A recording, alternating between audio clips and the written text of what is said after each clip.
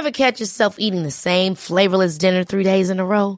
Dreaming of something better? Well, HelloFresh is your guilt-free dream come true, baby. It's me, Keke Palmer. Let's wake up those taste buds with hot, juicy pecan-crusted chicken or garlic butter shrimp scampi. Hello Fresh. Stop dreaming of all the delicious possibilities and dig in at HelloFresh.com. Let's get this dinner party started.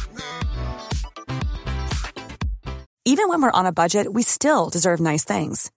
Quince is a place to scoop up stunning high-end goods for 50 to 80% less than similar brands. They have buttery soft cashmere sweaters starting at $50, luxurious Italian leather bags, and so much more. Plus, Quince only works with factories that use safe, ethical, and responsible manufacturing. Get the high-end goods you'll love without the high price tag with Quince. Go to quince.com/style for free shipping and 365-day returns. But what is it that got you to this moment? Like, what do you think made you gay? My mother! No, I'm just kidding. I'm joking.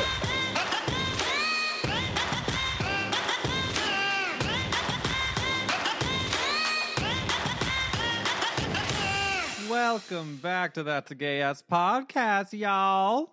It's Eric Williams, your host. I'm so happy you're here, and I am spiraling nonstop. Ever since I recorded with Zach Noe Towers, I've been thinking nonstop about getting medicated. I'm just like, I think that's for me. But I've procrastinated even calling the psychiatrist that was recommended to me because I have anxiety about what if the meds don't work. So now I'm just procrastinating of even getting the help that I think I desperately need.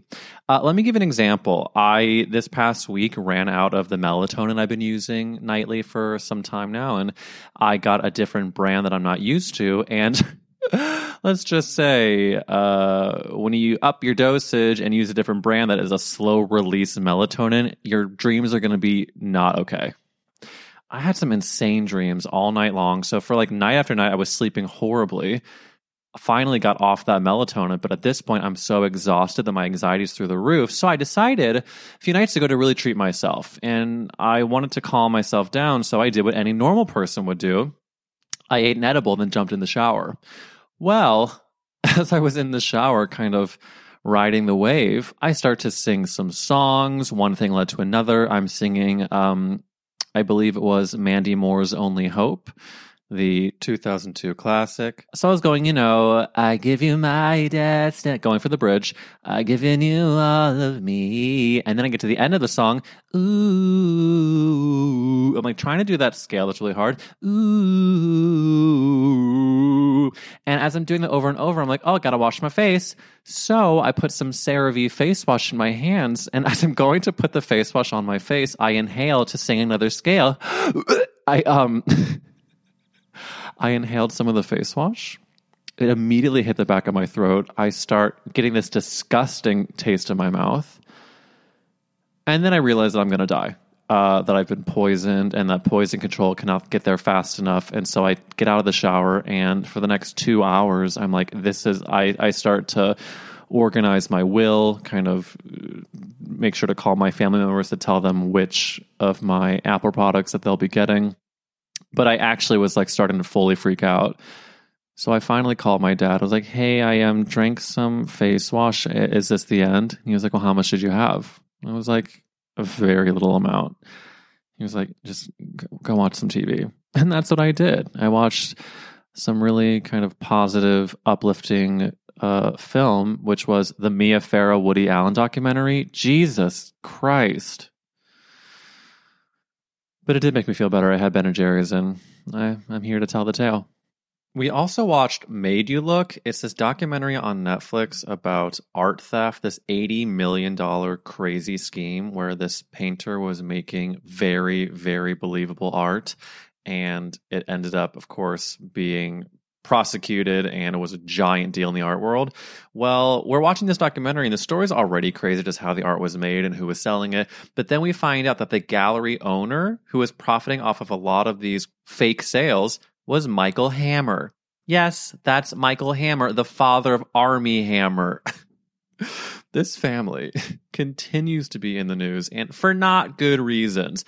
I am sure you all know about Armie Hammer's horrible texts that have come out of him sexting with cannibalistic desires. It's like, it's not just like a little kink where he likes, something normal, like he's into feet, or I don't know, something like completely normal, like putting peanut butter and jelly all over your nipples.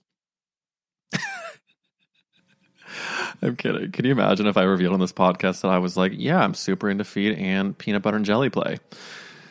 No, I'm not into that. I'm just into being paid for sex. I'm kidding. I don't do that yet. But Venmo me $20 and see where it gets you. Okay. Today on the podcast, we have Emma Willmann, an incredible stand-up comedian. You maybe have seen her on the comedy lineup on Netflix. She was on Crazy Ex-Girlfriend. She's performed on Late Show with Stephen Colbert. I did a sketch with her a few years ago with Esther, our good friend, and she is just so funny. I'll link that sketch in the notes because it's one of my favorites. But I've known her for years, and she is not only a great person, but so funny. We go into some very, really similar stories from growing up. Speaking of weird sex, we both had these very bizarre desires as 9-year-old children. We also discussed Emma growing up in a small town in Maine, her recent experience with a gay clairvoyant, the darkness of Twitter, and so much more. So sit back, relax, enjoy, subscribe, review. God, I love you so much.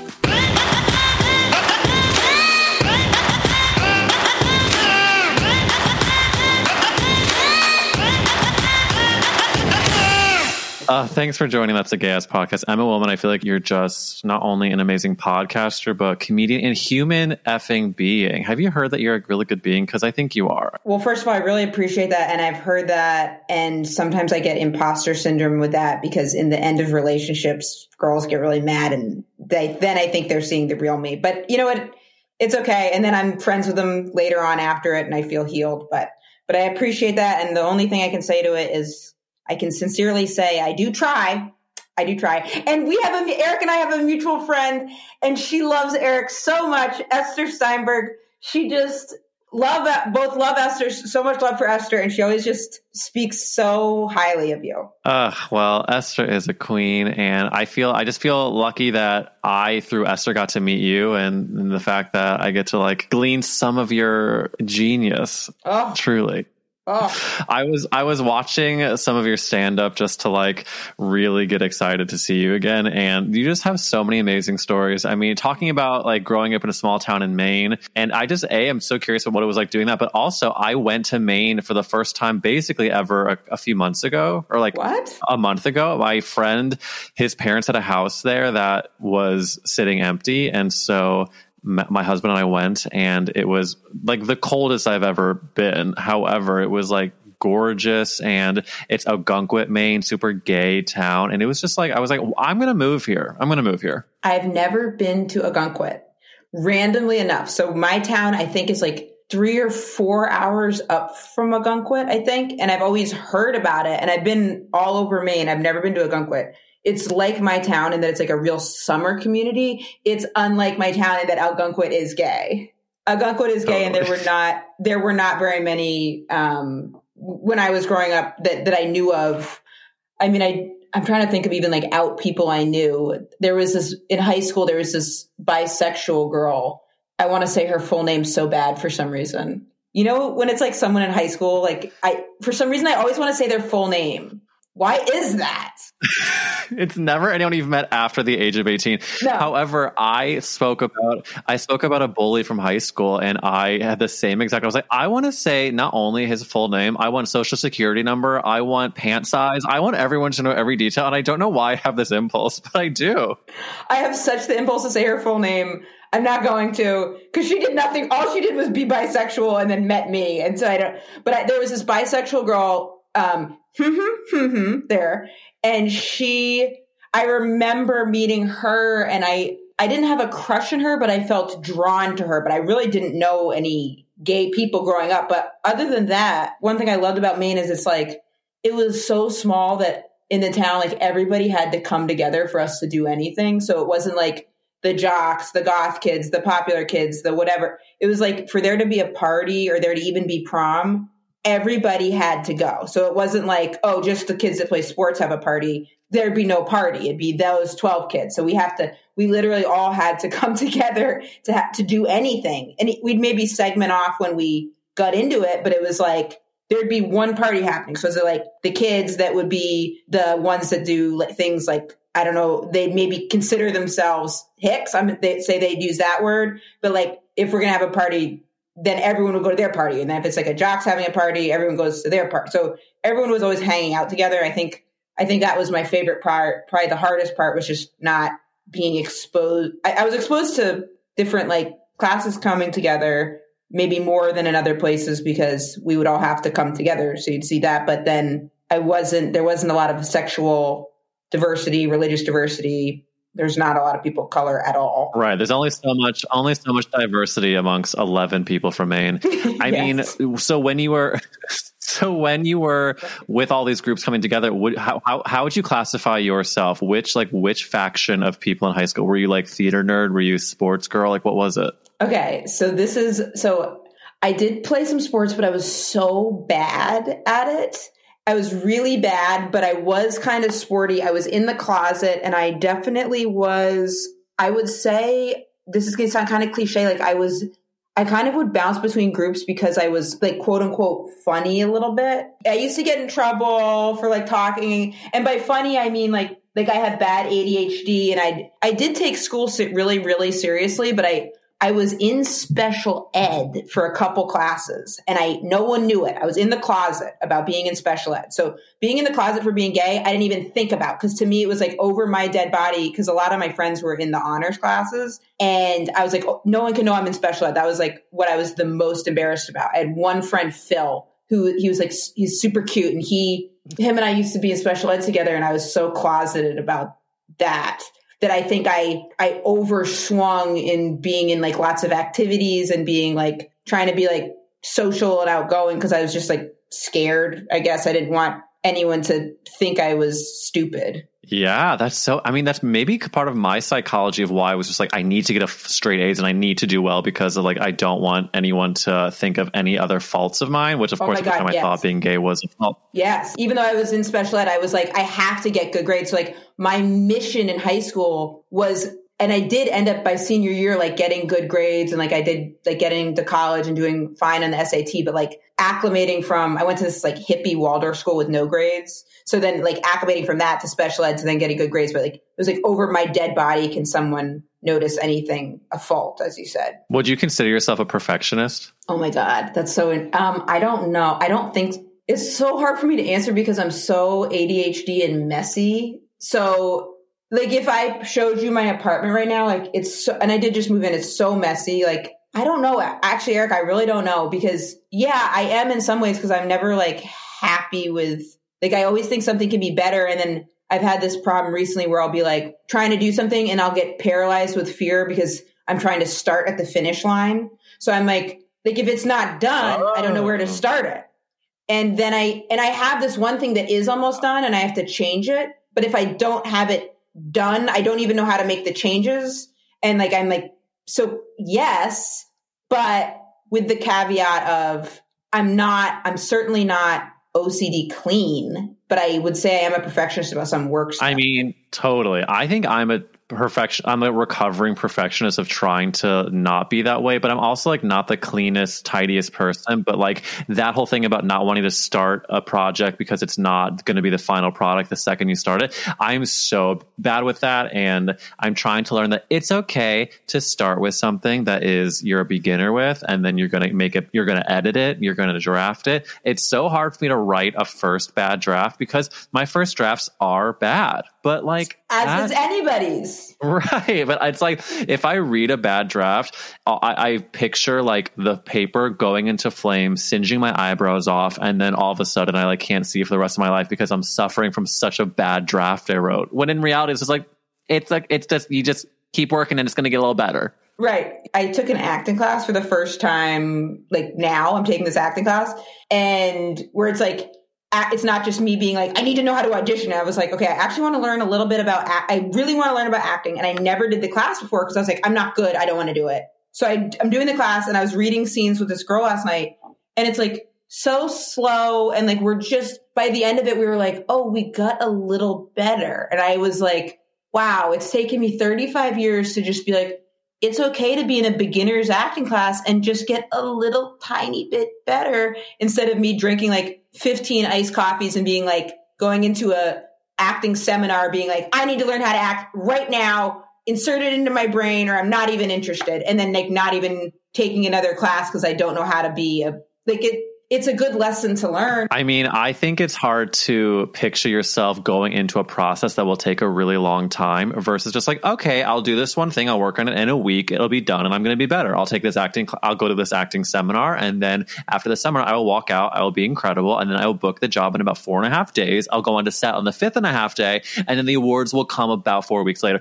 It's like, wait a minute. What if I have to do this thing for 2 more years and then I don't book the thing for another 2 years? And then it's like, ooh, it's a dry desert. You look out into the distance and you think to yourself, no. I don't want to see all this bramble. I don't want to see all this tumbleweeds in front of me. I just want to have like the pool of acting jobs or money or whatever it is 2 steps away. But it turns out you might got to go a few miles down the road. You got to go a few miles down the road. It's like you're going to be going those miles down the road no matter what. So be a little easier on yourself than when you don't think that. I mean, it's like a standard that's just so nuts and also the prohibitive of trying because like maybe I should have started taking acting classes a couple years ago, done 10 minutes a fucking week working on it instead of just being scared of it the whole time. So I think when it gets like prohibitive of trying to learn, that's when it's really, I roll at myself the most. And it's also interesting, I think, when people look at you, Emma Willmann, they probably don't think of like, oh, like this person is finding a tough time of starting a project or having a imposter syndrome. It's like, no, they just think that you're doing the thing and that they can't do it. But then of course you talk to the person and they're like, no, I'm on a journey. No one thinks about the other person's journey because they just think it's all figured out. And you know what I think part of that is? Social media does not help because we see people like posting the final thing of it and then you're like, wait a minute. I think social media definitely like compounds it because then you're scrolling through everybody's like picture album of the stuff they're doing and not necessarily or even if they are showing you the behind the scenes, it's like still kind of the polished behind the scenes. So that definitely, even the you know what I mean? Even behind the scenes is like a curated behind the scenes. The end product is very curated. Like, I'll be honest, I've had such a journey throughout the past year, especially being in quarantine, of like what social media is actually bringing any sort of joy to my life. And the one thing for me that's really tough is Twitter. I find like I read a lot of the news on Twitter and I enjoy some of the banter, but some of it is so deeply chaotic that I have to I unplug for days or weeks at a time. And I think, wow, am I like missing out on being on the beat? But I'm like, also, I'd rather, be able to sleep a little deeper at night than know that like this person is mad about this other person. Let me ask you a question about Twitter. How do you use Twitter? Because I've never gotten into so I haven't gotten into it. Like when you use it, is it for news or do you start like where I have a problem in social media is if there's like certain people I was following where I was like, this person, I'm not interested in them and they don't bring me anything and I'm only following them and it gets me upset. So I just like kind of stop. But with Twitter, I'll go in and I even made a fake account and I'll like look at news or like drama stuff from that. But like, how do you use it? Like, are you like, I'm doing it to promote my jokes or like, how do you use it? I mean, I'll be honest, we are two people that don't use Twitter well. Cause like I am out of all the social medias, Twitter is the one I'm the worst at. For me, what I like Eric Williams go to look at it. I go to look at like definitely some news stuff. I will try out some jokes and things on there, but because I don't want to spend 7 hours every day, it's good. But like the people that I find the most successful are on Twitter are the least happy and the ones that spend the most of their time on it. And I don't know if the negatives outweigh the positives of, okay, you have a giant audience on Twitter. And of course, this is me generalizing a lot of people who are unhappy spreading chaos. There are a lot of people that are doing it so well. They're able to post 10 times a day and then put their emotional attention elsewhere and like get, feedback. They have writers. I bet you more than anything. I bet you there's a machine behind that we don't even know about. If they're posting 10 times a day and doing all that stuff, they've got something that they've got a whole fucking factory behind them. That's what I think. There probably is a factory of like 21-year-old gay people that are just like, okay, so like giving all the popular vernacular and going off about BB Rexa. I wish I had a more topical reference than BB Rexa, but we get the point. It's just Twitter is hard. You have to be very good at it and spend just a lot of time or have an army behind you of a factory of young queer people that are just tapping. Got to be young queer people too. It has to be. I mean, I think straight people don't offer a lot. I'm kidding. But listen, I love to hear about your upbringing, talk about like being a beginner and editing to become what you are right now. People probably look at you, they're like, just like, oh, she's just like confident, smart, amazing comedian. But what is it that got you to this moment? Like, what do you think made you gay? My mother! No, I'm just kidding. I'm joking. Our moms did so much, and part of it was probably making us gay. When you were like growing up and identifying with anything even gay related, like a friend of mine loved Mia Hamm, like the soccer player Mia Hamm. There were posters in her bedroom, and at the time, I, was just like into my purple jacket, and I wanted us to do little skits, and she was playing soccer and putting up her Mia Hamm poster, and I was just like, yeah, we're just two people doing the things we love. And then I came out to her my senior year of high school, and I took her to these fountains in St. Louis, and I was like, so listen, I'm gay, and boo, boo, boo, boo, boo. And she was, of course, so supportive. And then a year later, we were in the car, and she goes, oh, I need to tell you something, and I think we should go back to those fountains. And I was like, okay. Are you? And then we were in the garage of my parents' house, and she like nodded at me that she was gay. And it was like, I was like, oh my God, we had known each other since we were literally a month old. I mean, our moms were our best friends. And so when she came out to me, I was like, we have had such a close bond our entire lives. And now it's even closer because I'm realizing all of the things that we identify with were, of course, partially just because we were friends and, right. both Jewish, nerdy. But like, also we were both growing up trying to figure out who and what we were in St. Louis, Missouri. And it turns out we're both gay. And that was me asking you a question and giving you a very long story. But and you guys had no idea the other one was gay. Isn't that interesting? That like, it's like being so not aware of how, cause now I bet if you guys spent like even an hour together, even if you were both deeply in the closet, just knowing yourselves more, you've been like gay. You know what I'm saying? Cause like I can pick up on that. Yes. Pretty quick now. 100%. But when you're zoomed into something, it's hard to see the total picture. But when you go out, it's like, oh, duh.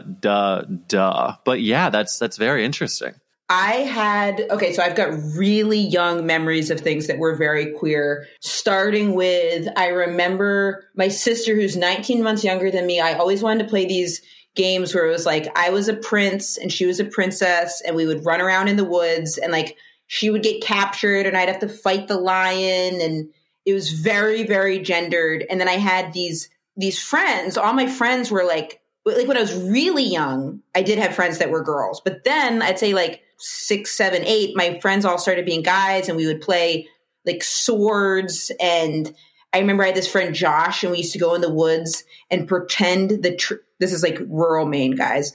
Pretend the trees were women, and we would like kiss the trees and like feel their boobs. Like, I know. But we were so young that Josh wasn't like, wait, what are you doing? And then I had a friend Harrison, and we used to Google boobs, and we would just sit there. And I remember his mom would be at my house. My mom was before my parents were divorced, my mom would be there. And then Harrison's mom was a nurse. So we would get home it would be either like first or second grade, third grade, whatever. His mom would still be at work. So we'd have a couple hours to eat our snacks that she laid out. And we were allowed to watch some TV programs, but little did she know we were watching Jerry Springer, Ricky Lake, and then Googling like what we saw on that. And then that led to us discovering porn and being like, just Googling like sex, boobs. There was one episode I remember, it was like, my husband's a religious figure, but he's also cheating on me with my daughter. And both of us were like, oh shit. And I just remember Harrison at one point being like, hey, don't you want to Google penises? And I was like, what? And he was like, I don't, but he was like, I thought, cause he was like, I just realized, cause like, wouldn't it be like, if you're like a girl, like you'd want to Google that? And he was really fucking cool about it. Cause he's like, I don't care. I just wanted to see if you wanted to, like, you know, you can. He's like, I don't want to, like, I'll go. But he's like, I don't want to be the only one Googling porn. And I was like, no, I want to watch this too. He was like, great. But like, I just thought that was so cool. Like, he was just like, wait, Emma. It was like, he just realized I was a girl for the first time. And I was such a mass. I never really, I maybe had some gender dysmorphia from a young age. Cause I was like, oh, wait, he was like, wait, wouldn't a girl want this? And I was like, oh, wait, who's the girl? And I was like, well, no, I don't want, no. And then we just went back to looking at boobs. And then I remember when gender kind of started getting like more enforced on me in 8th grade, that is when some of my friendships with those guys, like I had to start reconsidering, because it was like, okay, you're going to high school now, time to wear a dress, time to put on makeup, and time to pretend you don't want to sit and Google boobs with Harrison. And, you know, but I was so fucking queer as all human. I used to have sex dreams about getting blowjobs from women in a cave. I'd be a guy, young Eric. This is like my first dreams I remember. I remember the dream was I would go into a cave, and there was an understanding in the cave that there would be, it's okay to get, this is a little dirty. Please. Okay. There would be women. Now I was like fucking young, so I don't know where I got this visual from, but there would be like women in like tattered clothes on their knees. And I would go in, and I didn't picture what the penis was, but I had something that I could like put into a tube. So I had an apparatus, and I would put it in the tube, and then the girl would like suck me off. And then it'd be like, oh, I kind of hope she doesn't know, like my thing I put in the tube is different. And then like I would like bang the princesses, but it's like I didn't even know how to picture that. So it was just like be me, like kind of like, I don't know. And I started humping my pillow. I was fucking pillows. I was a beast. I mean, it goes to show you that we have these desires and thoughts that we can't explain at a young age. And of course, like society tells us what is normal, which of course is not normal. But you're bringing up, I mean, it's honestly more relatable than you think, that you were having these like very graphic cave dreams about getting blown by women.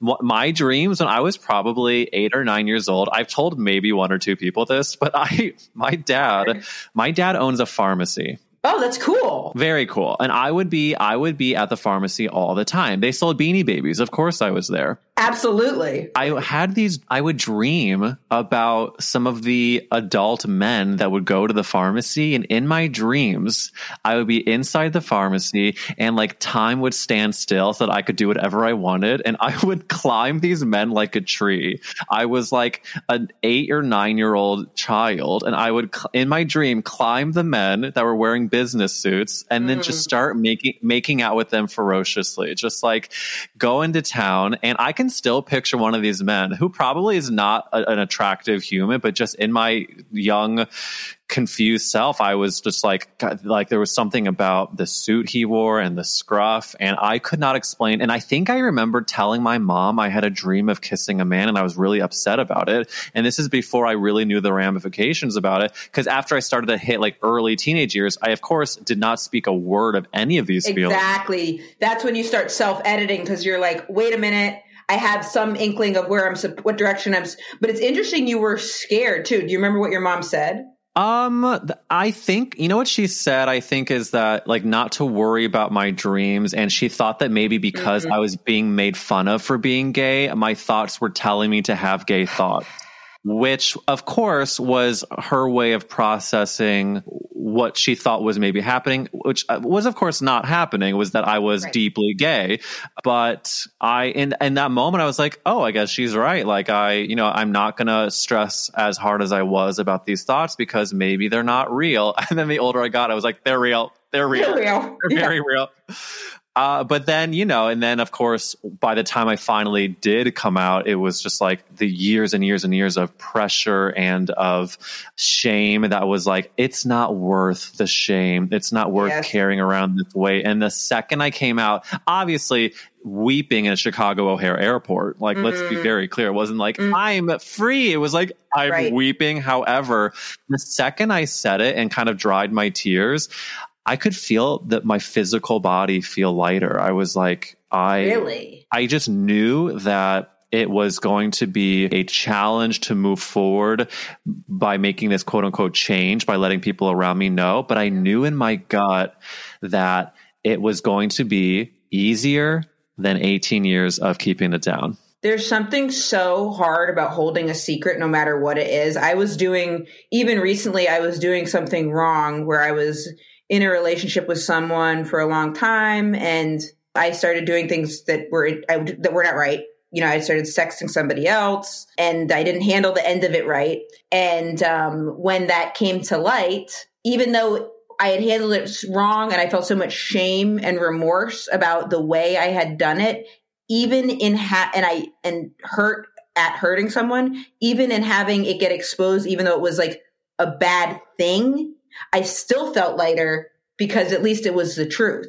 And I don't want to recreate that, but it's just like when you I think I was so disconnected from myself that even when I did feel better when I came out, I think I did feel a lot lighter when I came out. But I remember, I think I was still so used to like compartmentalizing and segmenting things off. It was like, okay, this one box is open, but now if I have a lie and I release it, I feel that lightness so much more because I'm just like more open too. But I did feel lightness when I came out. Well, I think it's also really interesting that you're even talking about doing things that you were not proud of that hurt someone, but the shame you felt not only of hurting someone, but of keeping the secret. Mm-hmm. I think that I've had experiences like that too, where I was, dating my ex, and if I was withholding any information and I felt such guilt about it, I learned in later relationships that it's not worth doing the thing to begin with that might make you feel shame, because the pain that comes with holding it in does not, even if you have like,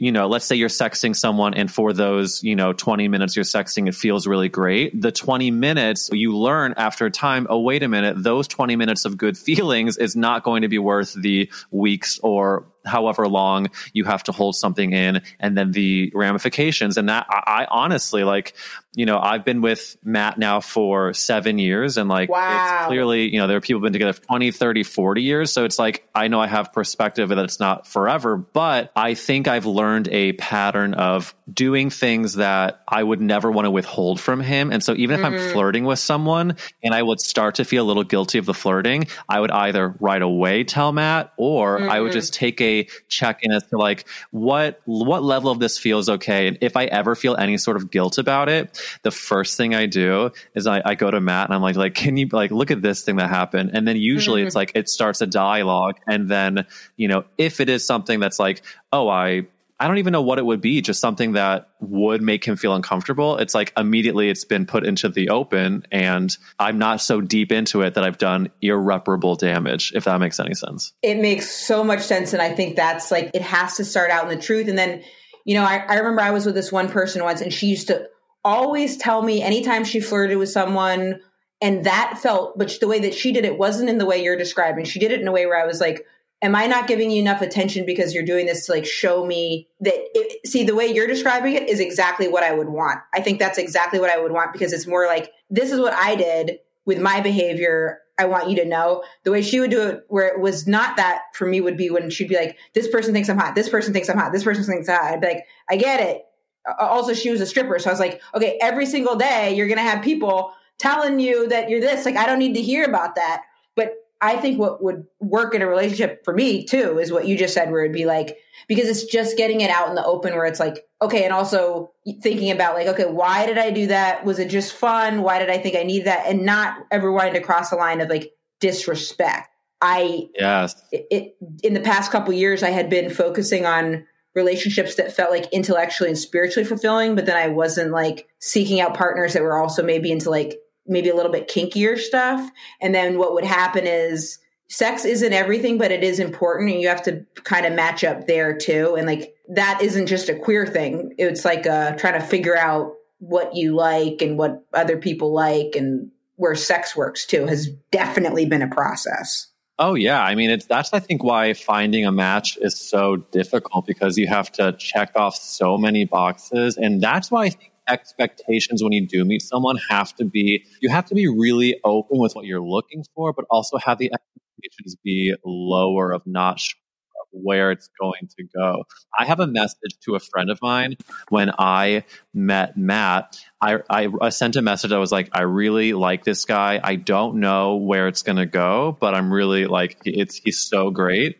And I felt guilty for a while of being like, I don't know where, because like, I think you just want to be like, I met my husband and I've met my wife, I've met my lifelong partner. Yes. This is it. But actually that sort of pressure does not exactly, I think, encourage natural growth. Wait, did you know when you met Matt, did you know right away he's my man? Did you know? It's a really good question, Emma. I know it takes a little time. It takes time to know. It takes time to get to know someone, and we're more guarded the older we get. But I did not know I would marry him when I met him. I did know that I was going to be obsessed with him, but I did not know how far it was going to go. Because think about it. There are so many things that people have as they think of either non-negotiables or they picture their partner as a certain way. I'll be very honest. Like I went to, in talking about our friend Esther, you know, I went to Israel when I was right out of college, and I was like, you know, I had an amazing time with my new friends, and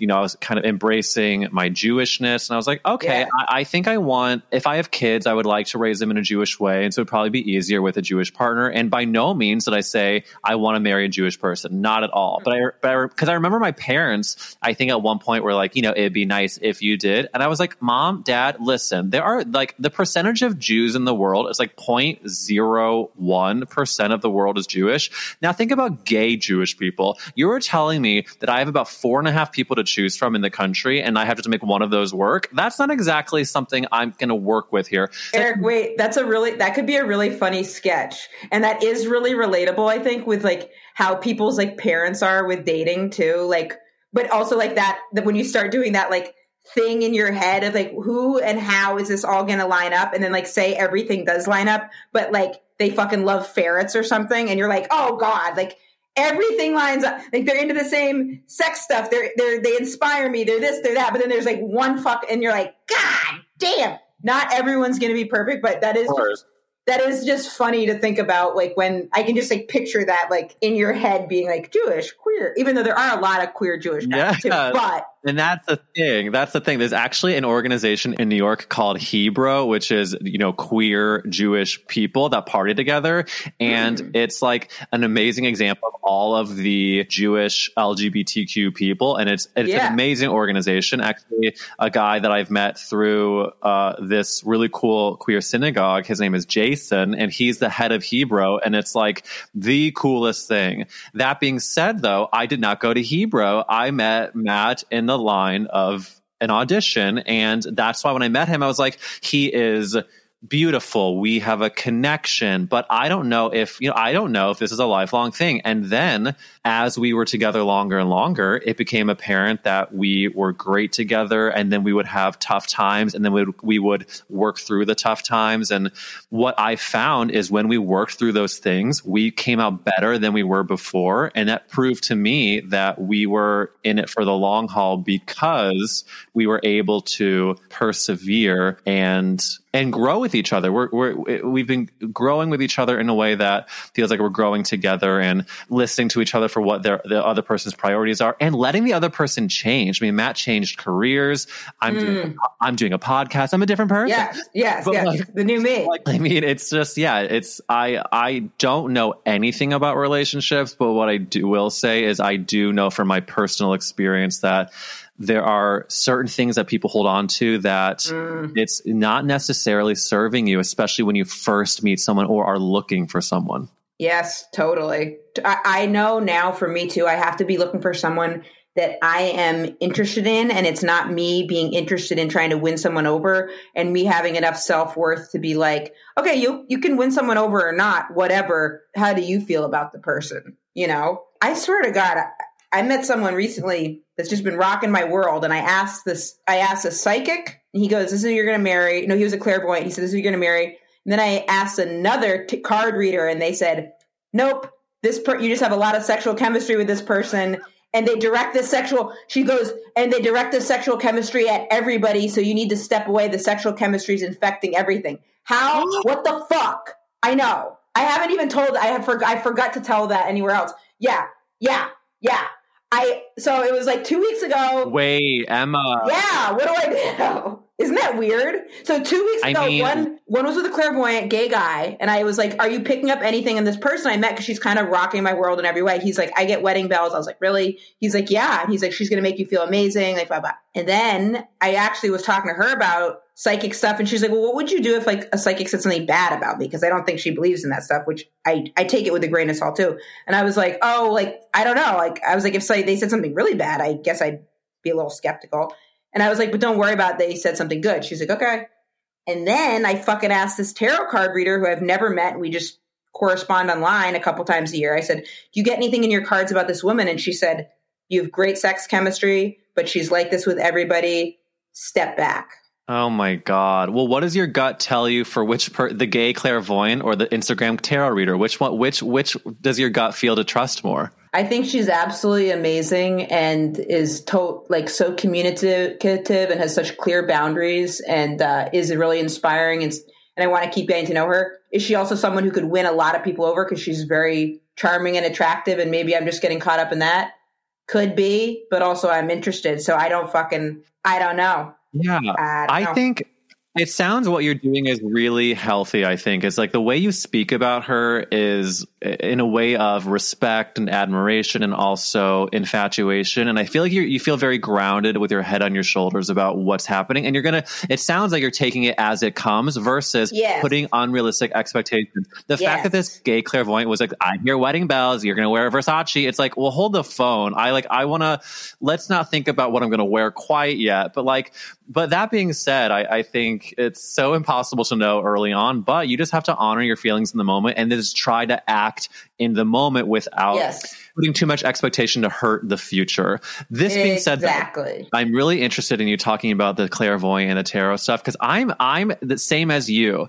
I am into it. Take it with a grain of salt, but I love it. Matt, on the other hand, is like, if I say Mercury in retrograde, he cannot roll his eyes harder. However, our equipment was not doing very well today. And hello, Mercury. Hello. Hi. Anyway. Yes. Don't you kind of want to be with someone that isn't into it? Because imagine if you were with someone that was like also super into it, it'd maybe be too much. Like it'd maybe be a little too much. Because if I was with someone that was as into it, it'd be a little like the house we'd be living in a crystal, like so paranoid about like everything. So hearing you say that is making me think I'm always with people that aren't into it. The second that Mercury goes into retrograde, if two people were both into it, you would like take all of the mirrors down, you would cover the windows, and you would not leave your house for 3.5 months. That being said, though, I was in New Orleans with a show and I got my cards read, and they were saying that, luckily, great things about Matt. And it was, I think, like less than a year before we got married. So I was just like, thank goodness that this was a good report. But I think that they said something about like, career-wise, things would explode, and they said things that made me feel good. It didn't really end up happening, but you don't know when it will. Overall, that's true, and I overall feel like I'm really into that tarot stuff. Part of the time I'm nervous to do it is because of if you get a really bad reading, I just know that it could really affect me in a way that sometimes I'm afraid. Like if I could pay a clairvoyant right now, I would absolutely love the idea of doing that. And I would probably talk myself out of it because I'd be too afraid of what the report would be. Like, can you imagine if they were like, so it looks like you will be evicted. You're going to have to quit the entertainment business and you are going to work at a shoe store part-time. It's like, but then you'd be that's like, not where I saw my life going. And also then you could be like, okay, good to know that something in the cards is maybe steering me towards that. So I'm going to do everything I can to be hyper aware of all the universal signs to then not go down that road. You know what I'm saying? And be like, oh, really? That's what they fucking say? If I trip and fall and like hurt somebody and they sue me and then I need money and they're like, my dad owns a shoe store and you have to work here to pay it off. Fine. I'll be like, okay, universe, I see you right now. And I'm going to try to document all of this and make videos about working in a shoe store and hope that gives me a new angle on something. Like you wouldn't, you know what I mean? And then I'm going to get a reality show on TLC about working in a shoe store. And then, bing, bang, bong, I'm back on track, baby. Exactly. And there's times I've got the card reading, the tarot card reader, like it's interesting too. And it's like we've never met in person. But she does say some, like just that I gave her no info and just that she was like, this is an extremely sexual connection. I was like, wow. Because I've had her read cards before and she hasn't said that. And it is a very sexual connection. So I was like, interesting. So I dig it. I just, wow, that is interesting. Isn't it interesting? And I'm like, what's your zodiac sign? Virgo. I'm on the cusp. I'm Virgo, Libra cusp. End of Virgo.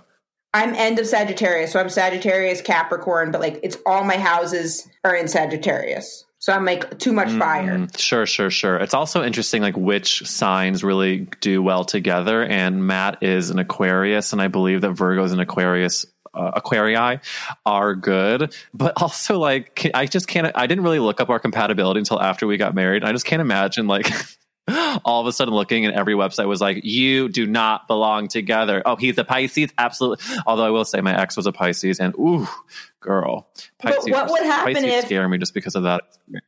Well, yeah, you have an experience with one person, and then you're like, oh, which is how prejudice works, which literally that made me understand prejudice more thinking about how I am with zodiac signs. When people are like, oh, this group of people, I'm like, how can you think that? How can you think that about a group of people? And then I flash cut to me being like, Scorpio, fucking get out of here. Like, I don't know how in the apartment. You can't vote.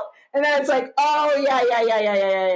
Whoops. Right. Like, instead of being like so blown away that people are not like open towards others. And then I'm like, I saw this meme. I thought it was so fucking funny about my friend Eli said it to me about how people are like, gender's a social construct. I don't believe in gender. But then when they're talking to their animals, they're like, who's a boy? You're a boy. You're a little boy. Boy, Mr. Man. And it just made me think of that. And it's like, yeah, it's so true. Like, well, here's the deal is that people, when it comes to themselves, they can only say, oh, I would never be prejudiced. Oh, I would never do something in COVID world that would be considered unsafe. But if another person does anything that they consider slightly better, like, how dare that person? And when it comes to themselves, though, it's like, I would never be racist. I would never be transphobic. I would never be anti-Semitic. I would never be, but then it cuts to like all Sagittariuses don't deserve to live. It's like, well, wait a minute. That is a group of people. Exactly. And you're just deeming it okay to have that opinion. Exactly. That's dang. Funny. I mean, you want to do a sketch about that? My goal. We're coming up with a lot of good things here. My goal is to start creating more creating anything. And I think that'd be a good, well, not creating anything, creating things that are like fun and I feel good about. But I think that'd be a funny sketch. I'm with you 100%. So your podcast, Inside the Closet with Mateo Lane, it'll still rip roaring and happening. I mean, you were still, how long have you been working on that? Love to have you on sometime. Well, I'll have Tyler, our intern who's been with us. He's more of like a producer. I feel a little weird saying he's an intern, but he can reach out to you. We have been doing it now for, God, I feel like Mateo and we started doing it like before everyone was podcasting. We were like really ahead of the trend. And then since then we've like fallen behind in every single aspect of technology. Like we like jumped on the podcast train, but like we never did like the video or all the stuff that other people like they started later and then took to it really quick.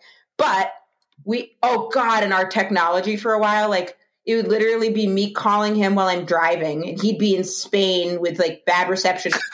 On our phones, just recording our phone calls with the atrocious audio so bad. It's truly offensive, to be honest. This was years ago. We've got all that kind of sorted out, but we've been doing that for, I'd say like 4 years every Thursday. We missed 5 in the whole time, but we've been, that. And then I do the girl Taylor Strecker's show. But that's once a week. That's probably a paywall. I was doing my own podcast and then I want to get back to it, but I just need to reconfigure some things. Well, I actually have a very funny Mateo Lane connection is that I think Mateo is so amazing. And it was my birthday, my 30th birthday, like a year and a half ago. And for my birthday, Esther did Cameo before Cameo was a thing. She asked Mateo to record me a video and texted to her. And so then Esther showed me a video that Mateo recorded. And I felt probably like silly that Esther was making this person record a stranger a birthday video, but also it was like a Mateo Lane birthday video, and I was absolutely it made my day. What a good man he is. I love that she did that. So I'll tell you this: Mateo has a deep-seated, well-documented hate for Cameo. So that she asked that with no recommendation thing of Cameo, I'm sure he was like, "Sure, great." Cameo he hates it. I've just been on Cameo recently, and then if someone wants to do a birthday shout out, I'll fucking lay it on thick, happy to do it. Literally whatever. I'm down for one. I'll do whatever. But he was like, I'm against it. I don't like it. And then the people at Cameo, for some reason, have zeroed in on him. Not some reason. He'd probably be very popular in Cameo, but when they first started, they had like people going to his shows and pretending to want to be at a meet and greet and then popping up being like, sign up for Cameo. So he was like, he despises Cameo. Okay, I love this inside gossip about. Yeah, he hates Cameo. And he told the he was like, who's the head of the company? I'm messaging them like, you're harassing me. Stop it. Like, I want nothing to do with you. So that's great that he did that with Esther and that there was no Cameo even mentioned. I mean, it makes me appreciate it even more to know that he has a deep-seated thing about Cameo, which I get. Cameo is a weird thing. When I first saw it pop up, I was like, you're paying people to like do some of the videos are like really janky, but I understand if it's like a big star. That being said, I will not remember this person's name, but my friend Hannah got her husband a Cameo for Valentine's Day. He's a guy on TikTok that does really good Keira Knightley impressions. Oh, funny. And Hannah had him make a Cameo for her husband, and it was like, I'm not joking, the production quality was unbelievable. It, like the writing, the editing, it was all so well done. And I was like, okay, this is actually incredible that he put all this energy into it. And like, I hope that he's okay. I hope he has time to rest, because videos like that take so long that. And also, it was a specific character angle. I hope he does too, because when you undervalue yourself like that, it will. Yeah, in the long run, you can't. Because I charge. You can't do that. I'm got to be one of the cheapest Cameos, and look, I'll dance around and holler and be real, but it's not. The production quality is rough. That's why it's $19.99. I mean, look, I think that is perfect, though. It's because you're setting up the expectation. I think Cameo in general is like such a wide range of the types of things you can pay for and receive. Yes. But listen, everyone's doing what we can. We're all trying to make the things in the way we can, and no shade. Waves of crystal around. I have my prosperity. If I had my prosperity crystal near me, I would take it and wave it around. We'll make sure today to touch our prosperity crystals, our money tree. And I just want to thank you so much for joining me on That's a Gay Ass Podcast, Emma. It's just always a joy to speak with you, truly. Anytime. My pleasure. Great to see you too. Hope you enjoyed. That was such a fun talk with Emma. And make sure you hit that subscribe button, because we have some amazing guests coming up. I just confirmed one of my favorite podcasters coming on That's a Gay Ass Podcast. So make sure you follow us on Instagram at Gay Ass Podcast. Follow me at Eric Wills. And we'll see you next week.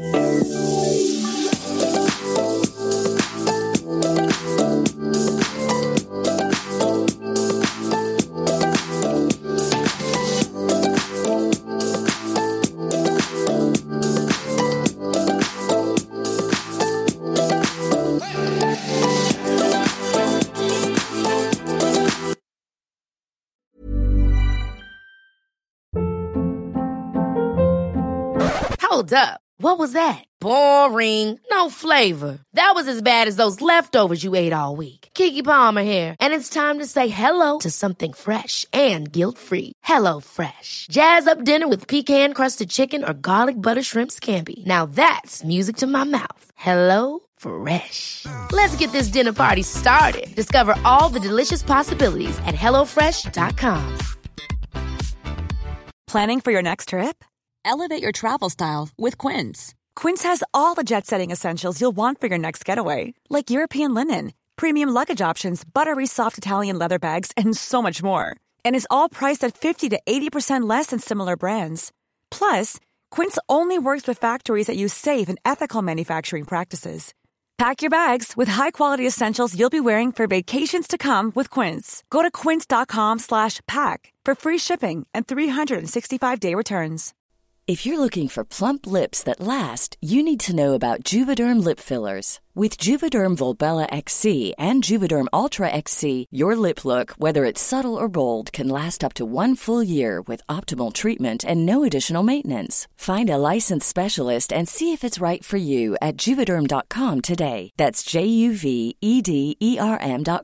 Add fullness to lips in adults over 21 with Juvederm Volbella XC or Juvederm Ultra XC. Do not use if you have severe allergies or a history of severe allergic reactions, or if you're allergic to lidocaine or the proteins used in Juvederm. Tell your doctor if you have a history of scarring or taking medicines that decrease the body's immune response or that can prolong bleeding. Common side effects include injection site redness, swelling, pain, tenderness, firmness, lumps, bumps, bruising, discoloration, or itching. As with all fillers, there's a rare risk of unintentional injection into a blood vessel, which can cause vision abnormalities, blindness, stroke, temporary scabs, or scarring. For full, important safety information, visit Juvederm.com.